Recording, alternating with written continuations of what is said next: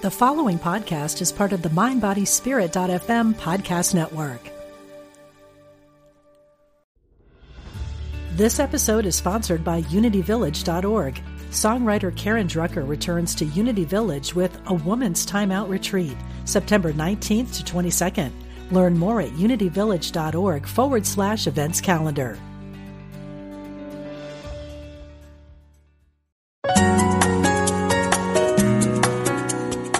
Providing insight and resources for your spiritual journey.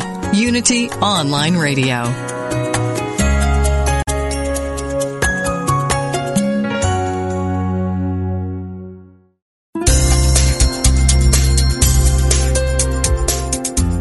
Thank you for tuning in for this Unity Partner Program. Unity Online Radio partners with spiritual leaders from organizations whose mission and messages complement Unity's. We are pleased to bring you this program on Unity Online Radio, the voice of an awakening world.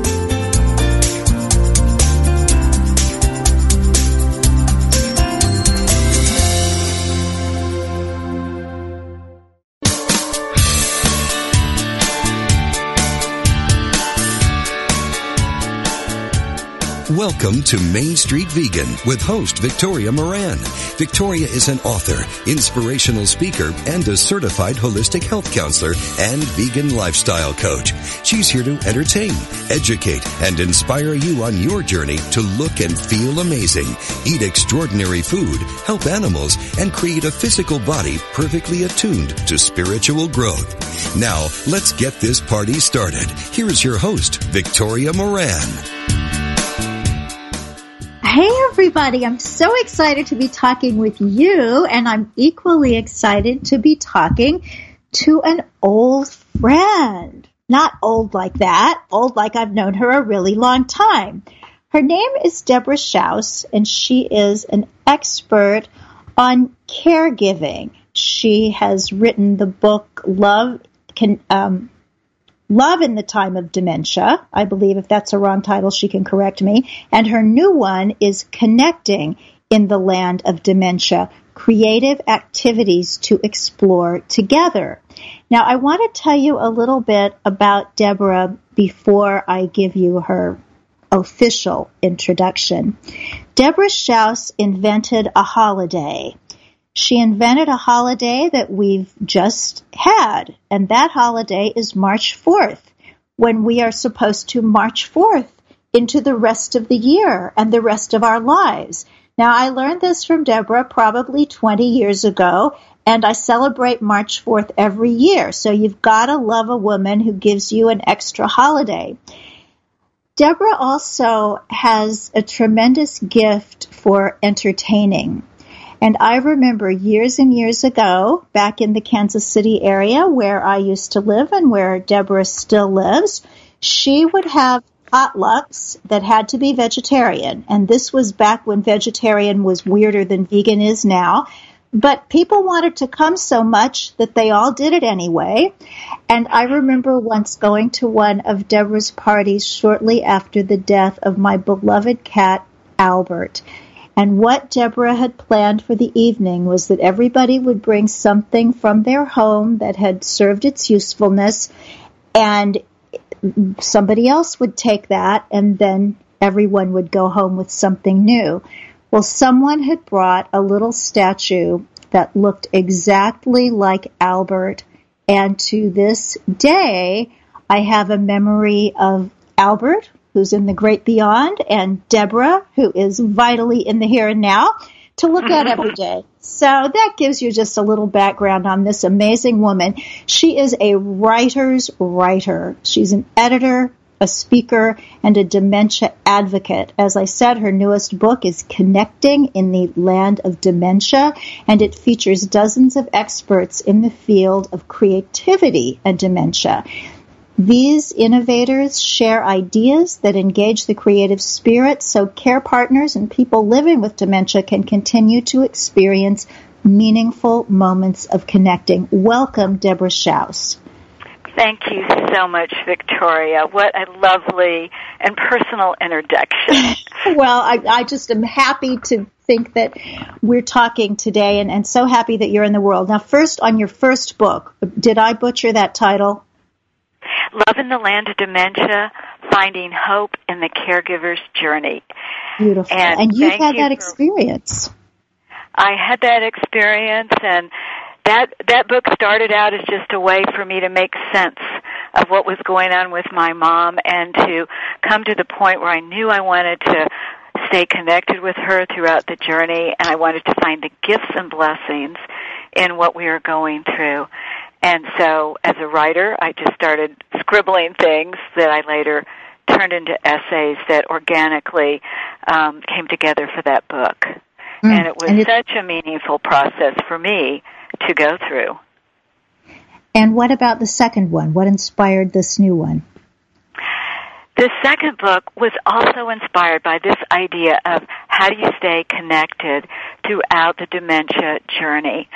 So many people who are living with dementia lose their friends, they lose touch with different family members, and part of it is that people feel awkward or uncomfortable going to visit as perhaps the dementia advances. They don't know how to connect, and I've certainly experienced those feelings myself.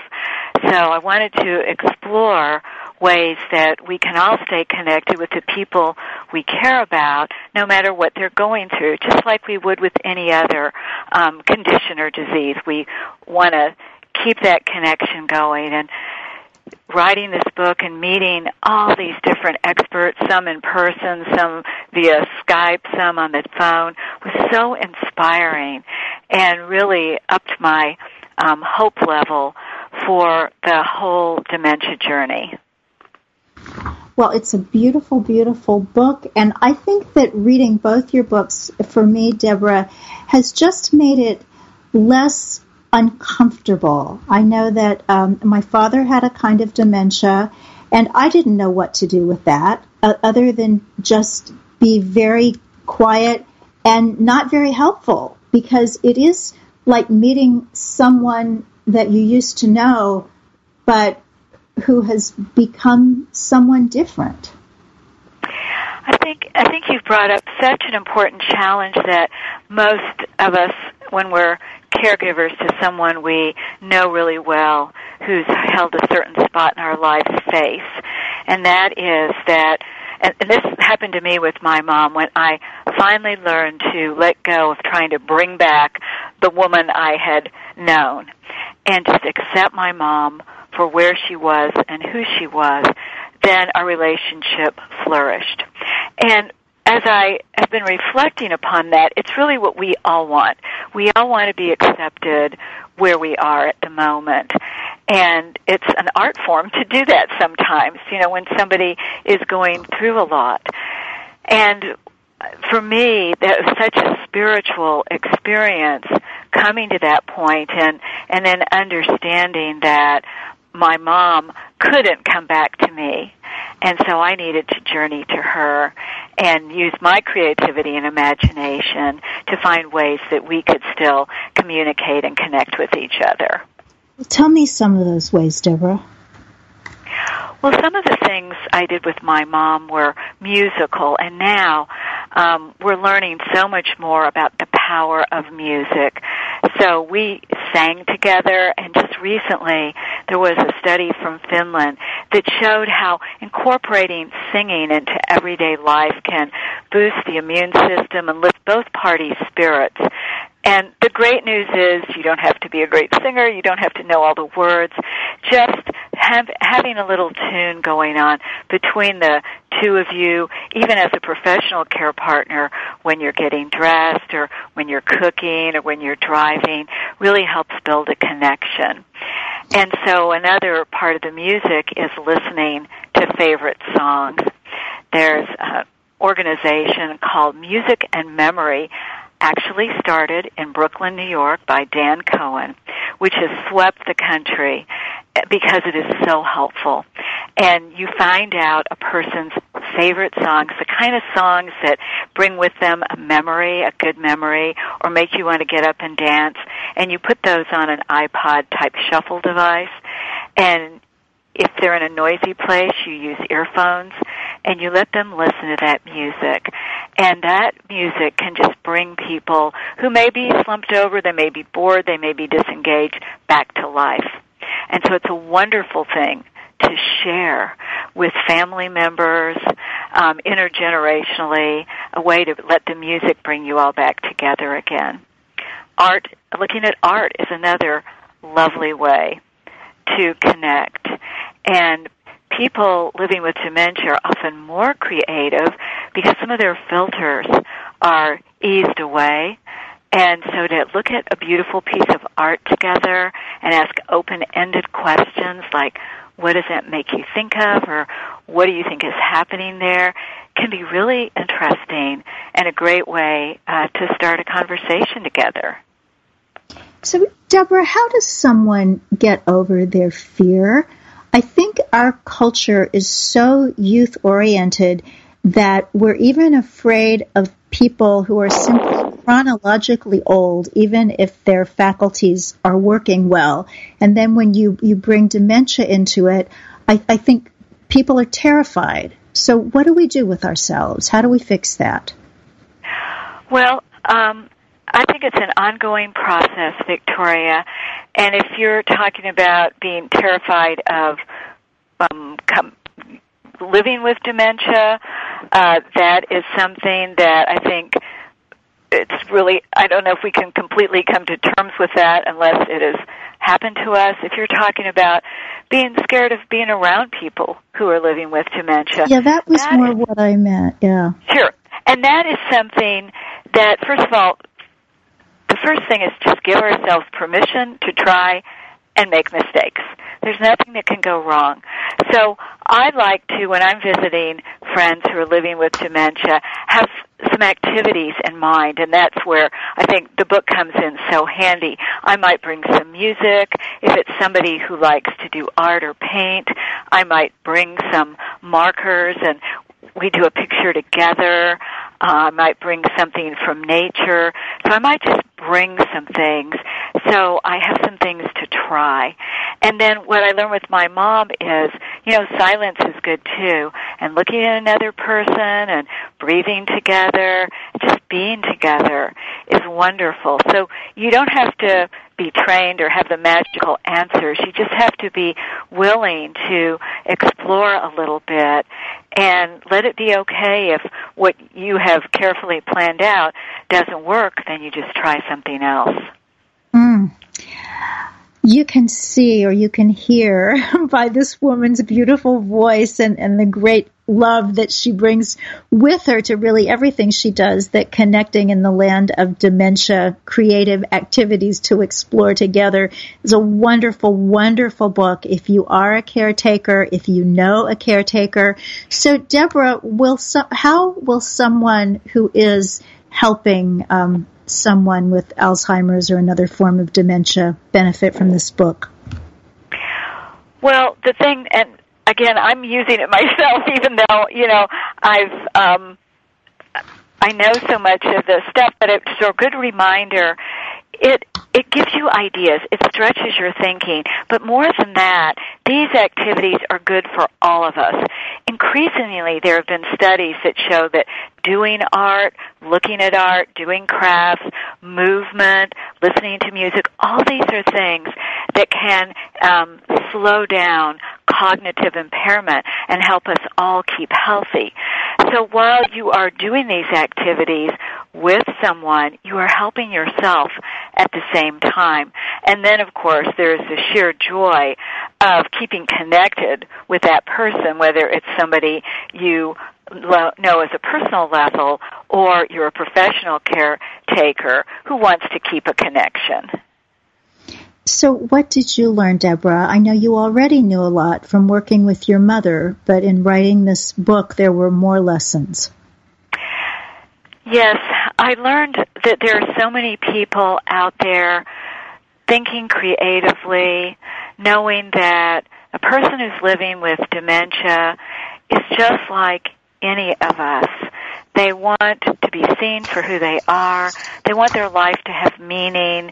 They want friends. They want new experiences. They want to learn. I knew that, Victoria, but I got it on a much deeper level as I learned from all these different people that I was lucky enough to interview. And I also learned that most of the people I talked to had the same experience that I had, is that they really felt people living with dementia were their teachers in so many ways, guiding them to some of the spiritual goals that many of us have, to live in the present, to be patient, to accept people as they are and live with loving kindness. I was helped so much by my mom to get further with those goals, and many of the people I talked to felt the very same way. So who is supposed to read your book? Are we talking about current caretakers, or give us an outline of the ideal reader? Well, anybody who wants to connect with someone who's living with dementia, and that could be a family caretaker, a professional caretaker, a social worker, a spiritual leaders, more and more people in religious organizations are wanting to make their churches, synagogues, mosques dementia friendly. So this book gives them ideas. Friends who just want to keep their connection. Anybody who has those same feelings of wanting to be connected can benefit from the book. And I've had several people say that it's just a good book to get ideas for doing something intergenerationally or as a family, because you don't need any special abilities or skills to do these activities. You just need to be willing to explore a little bit and expand your own creative thinking. And one of the things that I noticed reading the book, children would enjoy most of these activities as well. And so this is a way that grandchildren, great-grandchildren could be involved with someone that they might not be able to connect with in some other ways. Yes, absolutely. It's a lovely intergenerational tool. There's even a technology section in here, and that's another place that the grandchildren and children can really shine in helping get their loved ones used to using technology and staying connected if they're not in the same city with Skype or Zoom or other means of connection. So it really is about connection, isn't it, Deborah? Whether we're talking about people with dementia or people who have a different language or a different culture, if we can find a way to connect, magic happens. Yes, it is about connection. And I think for me that's one of the most important things in life. And then also keeping people engaged, because sometimes people lose their motivation when they're living with dementia. They might not think to do an activity, and so to reach out to them, to draw them out and invite them to do something with you can be very meaningful. Well, it's a beautiful book, Connecting in the Land of Dementia, Deborah Schaus, and I will put Deborah's info on the show notes at mainstreetvegan.net, so you can go there and just click away and find her on Facebook and Twitter and hither, thither, and yon. Deborah, bless your heart and bless your life, and I'm so happy that we had this little bit of time together. Thank you so much, Victoria. It was really wonderful getting to share with you. Oh, and it's wonderful to know that you're in the world. Now, everybody else, stay with us. We're going to be talking with Marilee Jacobs and Paul Kennauer. I'm sorry, I said that wrong. You know, I was so wanting to say it correctly that I wrote it out phonetically, and I put in too many H's. Let me try it again. Paul Kennauer. There, I got it. And they are the filmmakers for a fabulous documentary. Maybe you've seen it. I hope you have. Eating You Alive. Right after the break.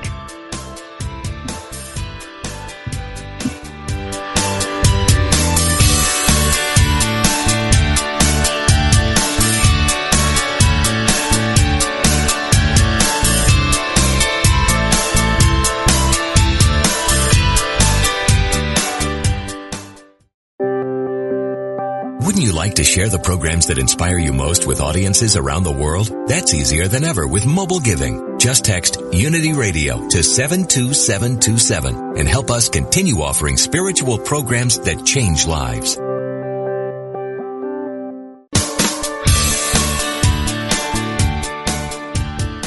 What if you could experience vibrant health, help heal the planet, and be a great friend to God's animal kingdom through simple choices you make at breakfast, lunch, and dinner?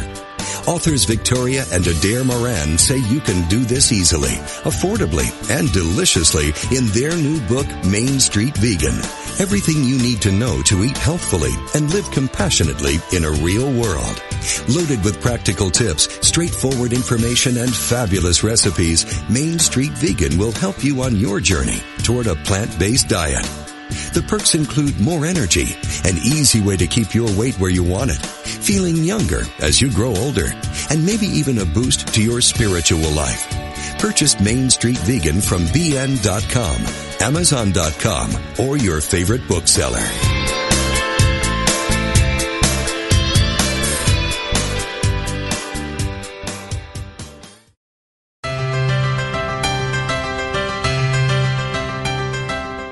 Somewhere, tucked away in the Unity Library archives in Unity Village, Missouri, you can find a secret treasure.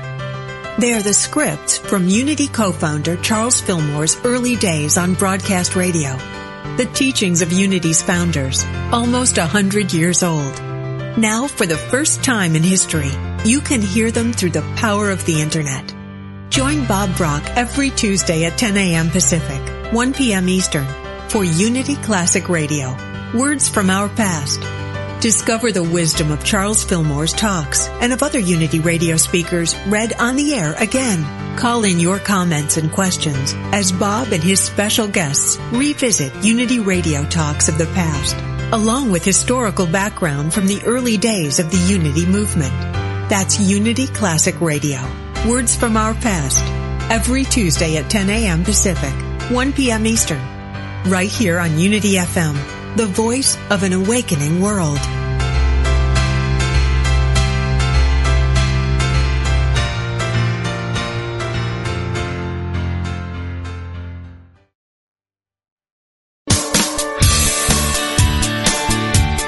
You're listening to Main Street Vegan with Victoria Moran. If you have questions or comments about today's topic or any other area of interest, we invite you to follow Victoria_Moran on Twitter or email her at mainstreetvegan@unityonlineradio.org. Now, back to Main Street Vegan. Welcome back, and I just want to jump right in with our next wonderful guests, who are the filmmakers of Eating You Alive. They are Marilee Jacobs and Paul Kennemer, and the film is a documentary that examines the state of our global health crisis and presents science and personal stories, the one approach that can treat, prevent, and even reverse our top chronic disease killers. Welcome, Marilee and Paul. No, thank you. Thank you. Such a pleasure. It's so wonderful to have you on the show. So I've actually watched the film twice because it's one of those that it's a very entertaining film, but even more than that, to me, this is almost like a course. This is like plant-based nutrition 101, 102, and 103. And if I watch it a second time, I'm going to learn some stuff that I don't know, and I've been around this for literally decades. So tell me, what inspired you to make Eating You Alive? Well, we actually were approached by a physician in our area in Chattanooga with a whole food plant-based way of living, and he was actually we're a production company, and so he was coming to us wanting us to, make some assets for him to market his seminars, his monthly seminars with. And so we started looking into it, and kind of doing our homework. And in doing that, we realized, wow, this is pretty amazing. I mean, I'm from Alabama and knew nothing about good health, ate horribly. And so I thought, this is what I was trying, because literally my dad had a heart attack, a stroke, and triple bypass. And so I sort of assumed I was kind of destined for that same kind of thing. And I thought, maybe I need to give this a shot. So that's really what sent us down the path. And how long ago was that? A little over 3 years ago. 3 years February. Yeah, we started, and honestly, I talked to Marilee because I can't cook, and I said I need help with this, and she said, yeah, I'll do it. And so we have another lady that works with us, and she said yes, she would cook as well. And so then we, as a whole production team, kind of took the challenge to try this. And so over a very short period of time, 6 weeks for me, I dropped 45 pounds, returned to my high school weight. In 3 weeks, I had all my health issues that just kind of went away, and it was just it was crazy. It was amazing, and we all kind of as a team experienced these same kind of amazing results. So it was we were so pleased with that we said we've got to make the film. And I love the energy that comes from doing this. And people just start. I mean, how many things do people do for 3 years and end up making a film about it? But with this, people just get involved, and the next thing you know, they have a book or a business or who knows what, because I think it really does energize us at a very deep level. Now, in your case, your whole production team took on this lifestyle during the production process. So how was that? Did you get pushback? Well, actually, the whole team took it on as a challenge. And the impetus for, or the thought behind making a film didn't come until we had all started experiencing these dramatic changes. So first we made the change, and then that inspired us all to say, how do we tell people about this? How do we get this message out there? And since we are production, then that was just the most likely way that we could take our skills and talents and expertise and turn it towards sharing this message with as many as we could. Oh, I love it. I have heard from production people that they're trying to get certainly more closer to vegan kinds of foods on set, and sometimes the companies that do that are not interested in doing something different. Yeah. So what was the biggest challenge for you in the overall production process? Well, I tell you, as far as the actual production, I think more the difficult thing was in the post-production process and editing this, because we had so much content. We interviewed about 60-something physicians, practicing physicians, as well as the rock star doctors that we kind of all know once we get into this movement a bit. And so trying to pare all this down and kind of decide what we were going to leave in and what we were going to leave out, because we wanted to be very comprehensive for someone like ourselves that we stepped into this lifestyle, knew nothing about it, and we needed to know. I personally was a skeptic of it when I began to try this, so I tried to approach it from that standpoint. And for me to really believe it, I needed to hear this from doctors across the country, so I didn't think it was just some kind of a fad or a California thing or something. And so literally we interviewed all these doctors and these physicians. We literally, there was so much content. Just bringing it and focusing it in was probably the most difficult part of the process. I've always heard that about documentary, and actually I'm working now as a producer with Thomas Jackson on his documentary, The Compassion Project, which is to introduce the vegan lifestyle to people of faith. And what started out as a smaller project became bigger as he had opportunities to go to the climate conference in Marrakech, Morocco, and then to go to India. And I can just imagine what that editing process is going to be. So with Eating You Alive, do you have extra footage? Is that something? Are we going to have director's cuts and stuff in the future? Do you have a shovel? Yeah. Yes, in fact, we had a blizzard here yesterday, so I do. Yeah, just as a reference point, we have about 40 terabytes of raw footage. So that's a lot. So yeah, we used maybe 5 to 10% of what we actually have. So yeah, we have a lot. Because honestly, we went into this totally unscripted and allowing the doctors to kind of take us down the path that they felt comfortable going down, and that just sort of led us through these multiple storylines. So let me ask you this. It seems like sometimes, because this is basically pretty simple, and so you talk to the doctors, did you find that they told you mostly the same thing over and over again, or did you get ahas and great differences among them?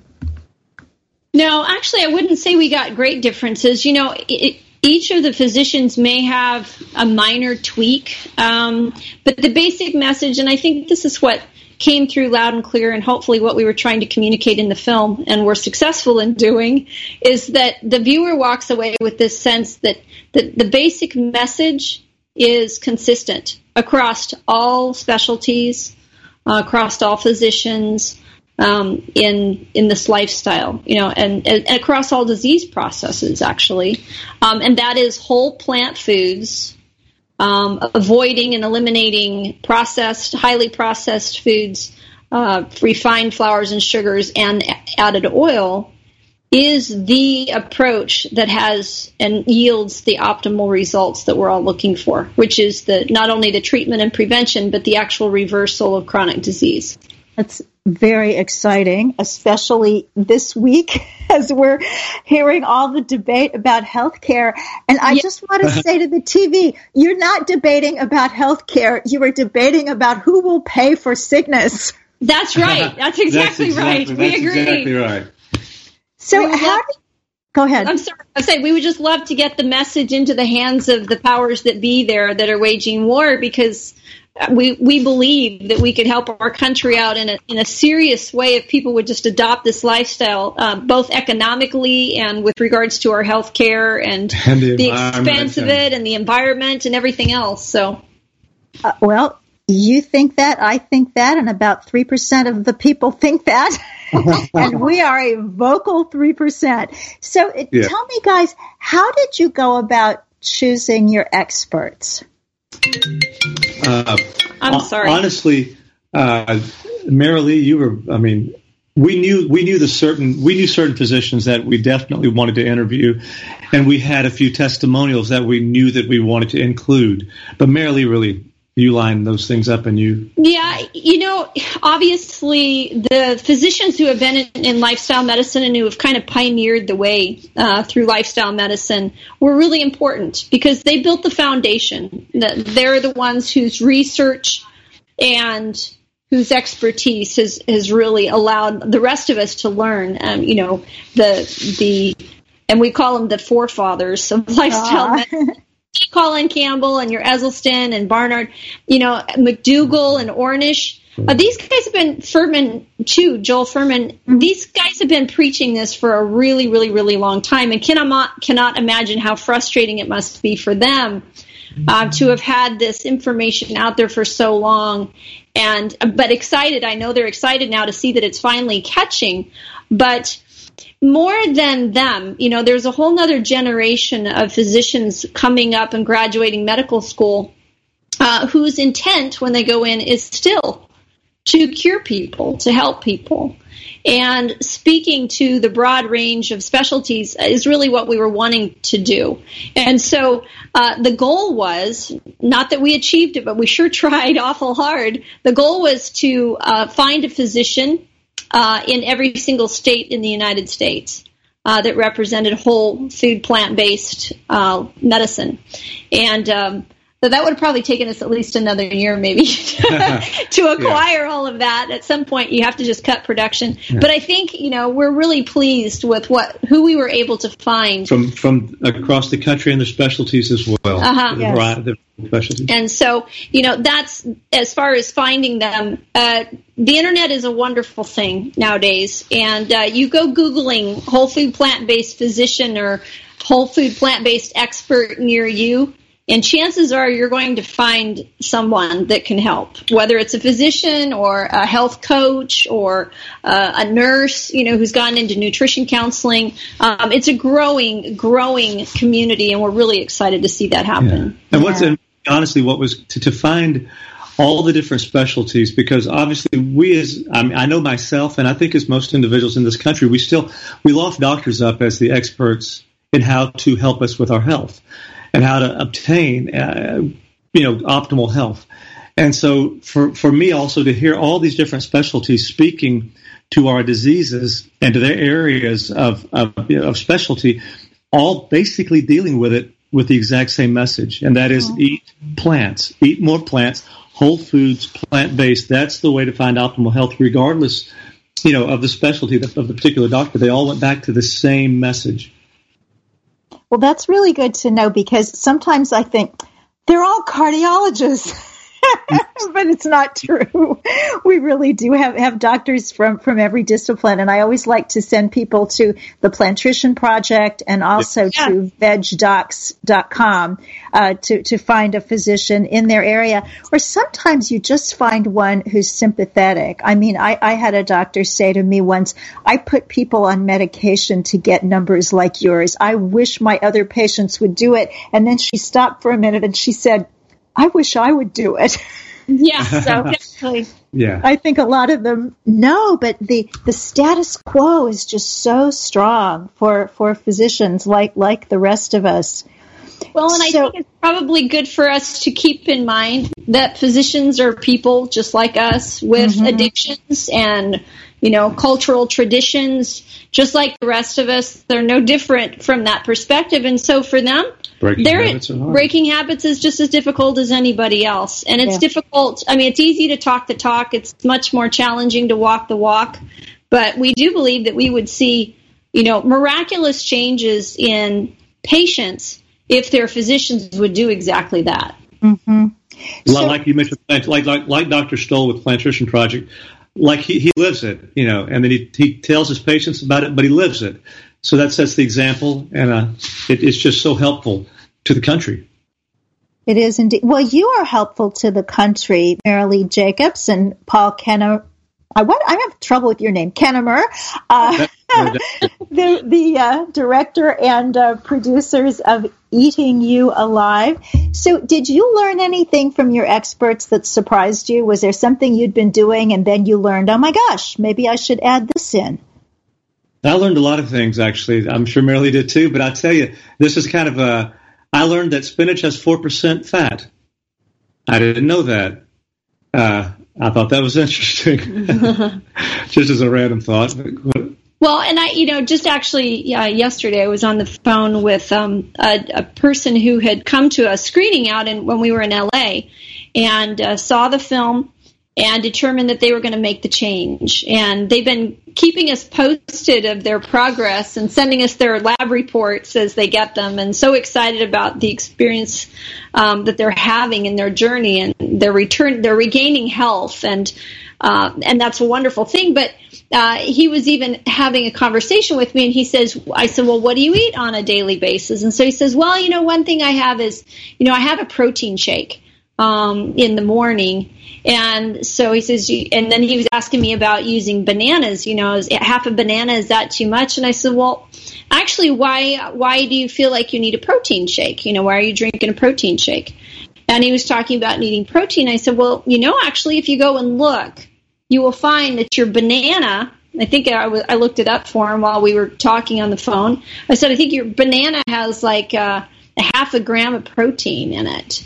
Or, some dried apricots have like 1.4 grams of protein. And, I said, the way food is packaged, the way it's found in nature, it's amazing to me that all the foods are perfectly balanced with the fat, the carbohydrates, the protein, all the big building blocks that we talk about, which actually aren't near as important as the phytonutrients and the micronutrients and the fiber. But everything has a bit of all of that in it. And so if you just eat a variety, you don't have to worry about getting any protein. And that's usually the first question people ask. But finding out that fruit has protein in it, I think, was an eye-opener for him, Right. And I think just what Paul was saying, that spinach has fat in it, the fact that dark leafy greens also per calorie have more protein than beef. That was one of those aha facts the first time I heard it. So the gentleman you were talking with could put a handful of greens in his smoothie and get some really good protein without having to get an isolated protein. But this brings me to a really interesting question, because there are some fabulous people that I know in the plant-based world, athletes, physicians, others, who do have product lines that have things like protein powders and other sorts of convenience foods. And certainly today is a huge day in the world of taking the planet more vegan word.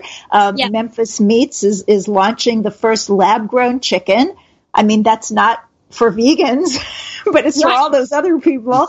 So what do we do with the fact that we want to eat whole foods, and yet so much of the momentum in this movement that could, if we're lucky, save this planet is coming from processed foods?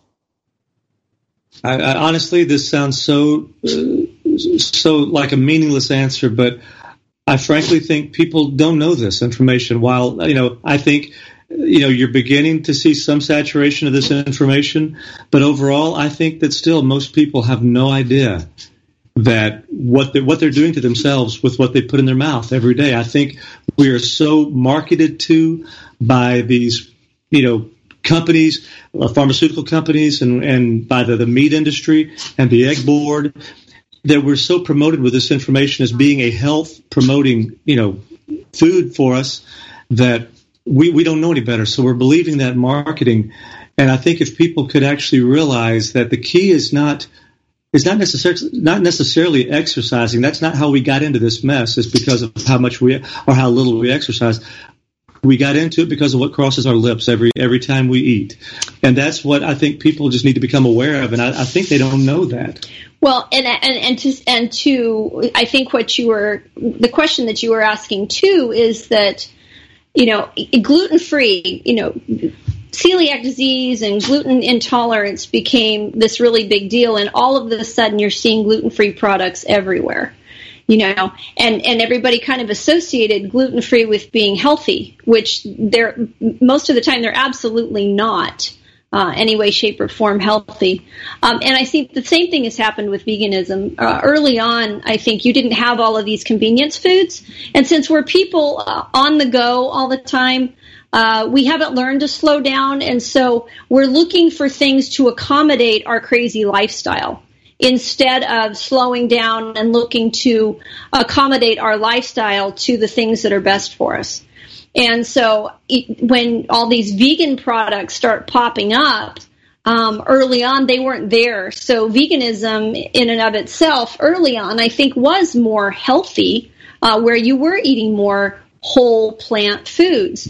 But as always, in any time there's a demand for something, or somebody sees a wave beginning, they want to ride that wave, and they see that there's products that can be produced and manufactured, and a way to make a living or make money, and that's what we're going to do. That's the society that we live in. And so unfortunately, vegan became a big thing. So there's a lot of products and things now being created that are vegan that are still not very healthy, still full of added oils and sugars and that kind of thing. And that's where I think that Paul was speaking to. The education is lacking, because it's not about being vegan or not vegan as much as it is eating things that are healthy for you, and what is healthy and what is not. And sometimes we apply these labels and assume that they mean something that they actually don't. And, so when you speak to product lines, that becomes kind of a fine line to walk.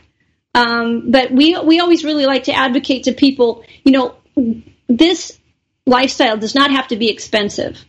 And when you're looking for vegan packaged products or things that are on the go, a lot of times you'll find a lot of added expense involved in that. But if you go back to eating more of the whole foods, the simple, plain whole foods, you'll find that this lifestyle is actually very economical and so much better for you. And what we would like to advocate is not something, a product or whatever that we're making something off of, and that's not to say that there isn't a place for products that are packaged that make it easier to live this lifestyle. because there certainly is a need for that. And there are some product lines that we've seen that are very helpful for those that are on the go. But all in all, I think you just have to go back to reading the labels of all of them and making sure that those that you purchase are actually good for you and don't have the added sugars and the added oils and the things that are unhealthy. Wise words. So you had to travel a lot, I presume, to make this film. So how was that with your own diet? I find that it is easy to have the world's best diet when I'm at home. And I get out on the road, and I just learned, I was reading this book by the medical medium who turns out to be a vegan, and he was talking about all these fruits and vegetables and other plant foods, and added to the list of travel foods avocado, which I'd never thought of, because I know you put a banana in your bag and get on a plane, the banana dies. But, you know, their apples travel well, and now I know avocados travel well, but what do you do when you're on the road?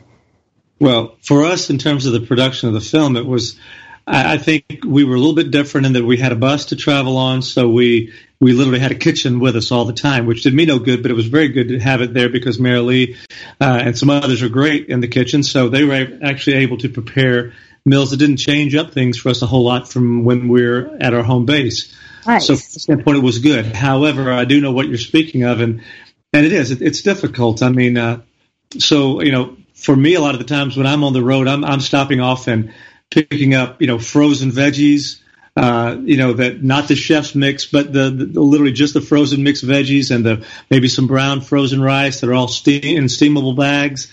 You know, put some sauce over the top of that, maybe some beans or whatever, heat that up in a microwave at a truck stop, and I'm set.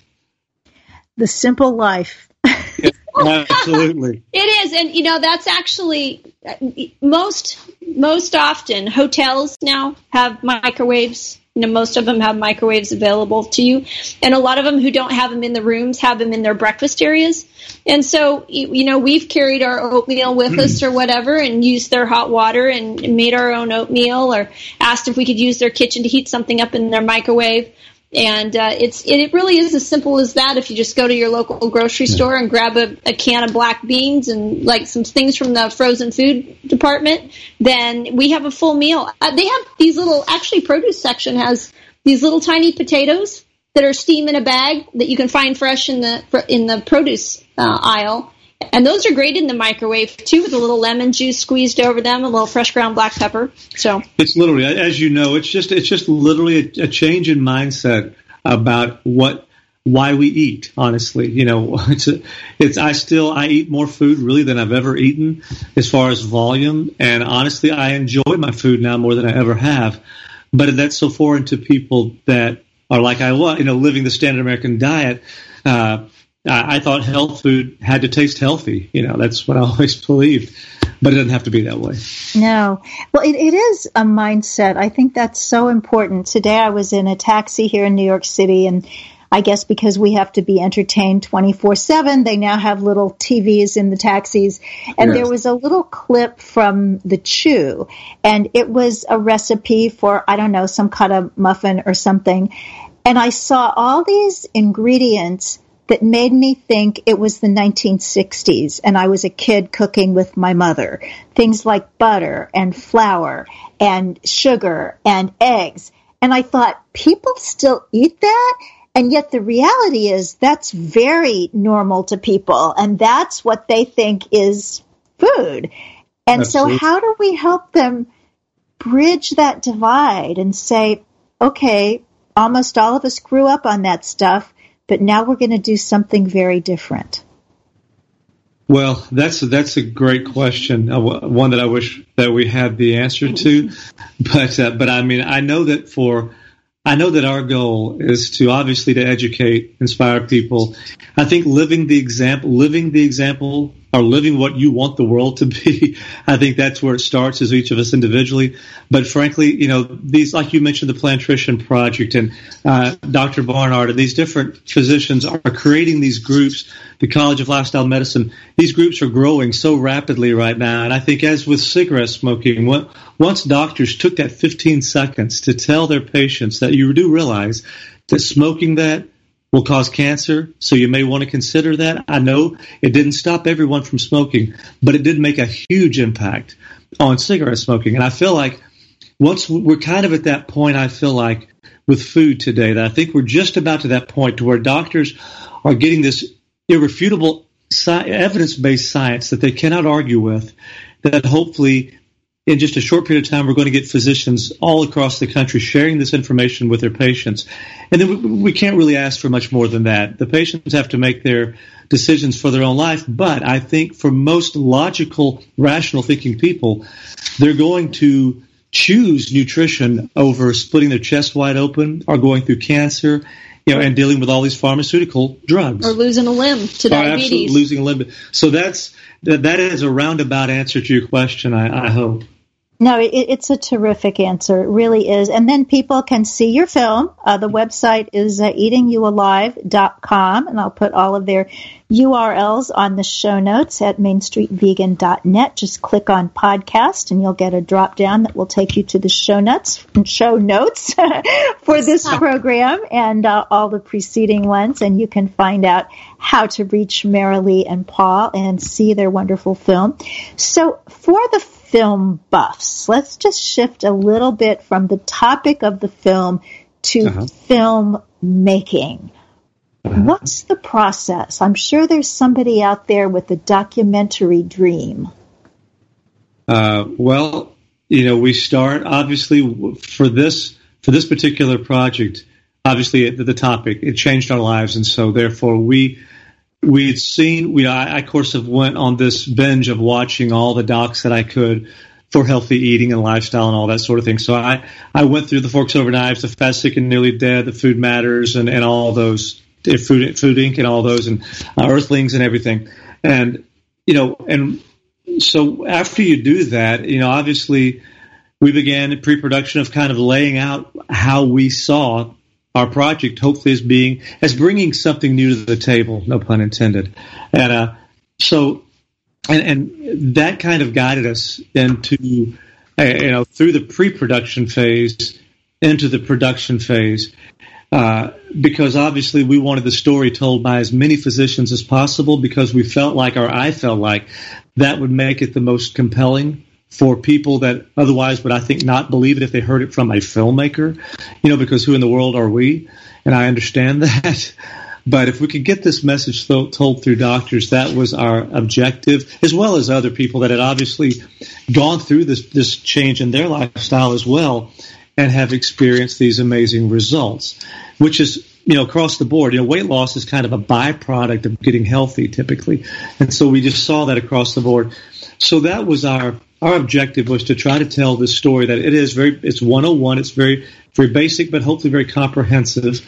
And we wanted to make it entertaining. We wanted to make this combination of educational yet hopefully very inspiring. And that's what we tried to do. And the production process for us was, we tried to set a high production standard, and that's another thing that, of course, we love to do, is just simply the production process. And so, our objective was to try to make as high-quality documentaries as we could in terms of technically, but then aesthetically, we tried to make it very, very pleasing, and then have the information in there that would hopefully appeal to the masses as much as possible. Well, I certainly think you've succeeded. I know I'm not quite the masses, since I agree with you, but yeah. It was a wonderful, wonderful film. So tell our listeners how they can see it.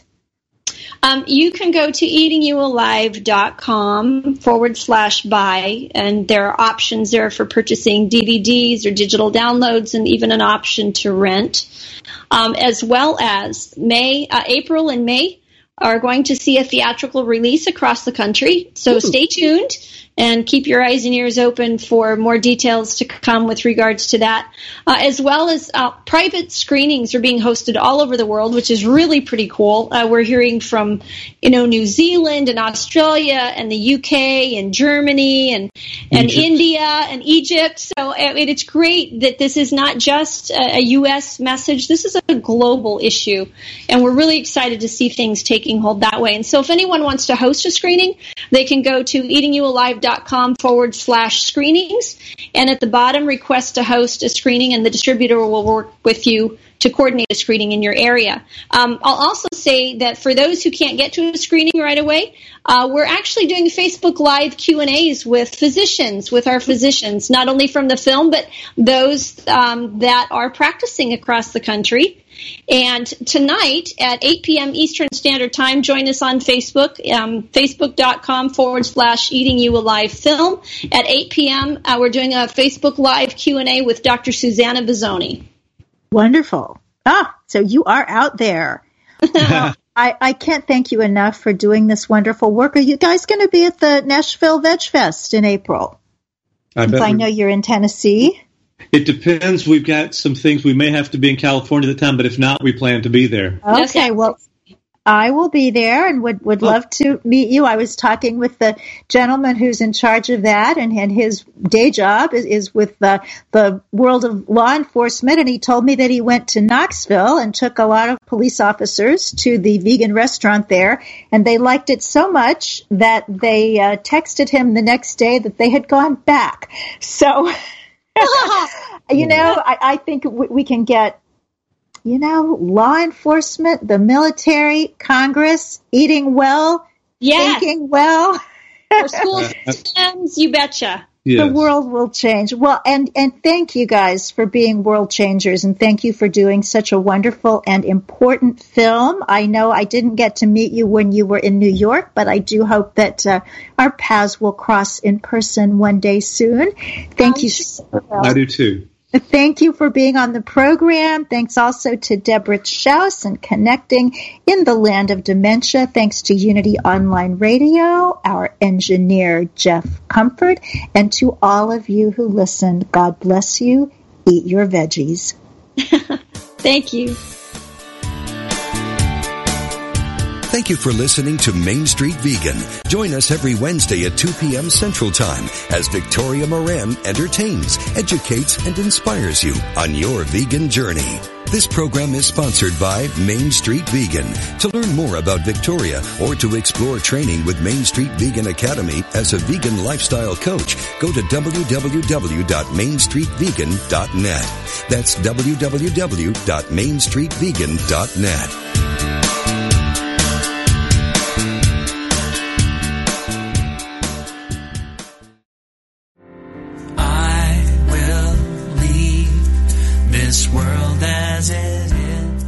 The world is full of voices, advertising, television, politics, colleagues, family, and friends. All are too happy to tell us how to live.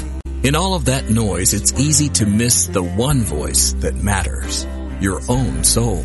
What would happen if you could hear that voice? Imagine the clarity, confidence, and courage that would be yours and the life you could create.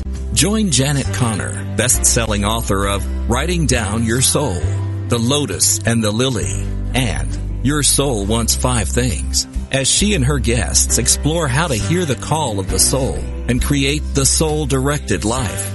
Live Thursday at 1 p.m. Central, only on Unity Online Radio, the voice of an awakening world. Go inside to find my God. In the midst of a hurricane, there is a center of stillness that remains intact despite the violent winds raging around it. This fact of Mother Nature points to a similar truth in human nature. Even as I encounter the inevitable storms of life, there remains within me a place of peace. Although I can't always control what happens around me, I can choose to stay centered in an awareness of who I am and how I respond. According to Gardner Hunting, peace is an atmosphere of the heart and has nothing to do with environment or circumstance. So when I'm caught up in a whirlwind of chaos and conflict, I turn within for better weather. Peace is always there. Peace can begin with me. To find a Unity Church near you, please visit our website at www.unity.org.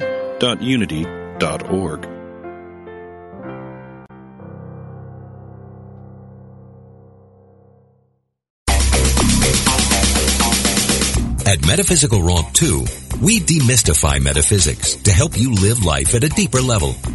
One of our key principles is the recognition that you always have the power to choose how you respond to any situation. Instead of asking, why did this happen to me? A better practice, which aligns with the metaphysical principles we share, is to ask yourself the question, how can I use this for good? We promise you'll experience a transformation in thinking that will reap huge dividends as you master the art of living metaphysically.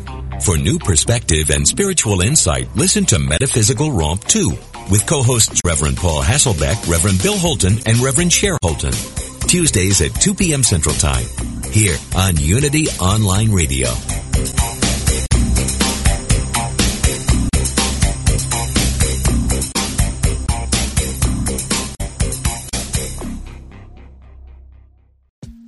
I'm Rachel Corpus, an angel communicator, psychic medium, and host of the Angel Talk podcast.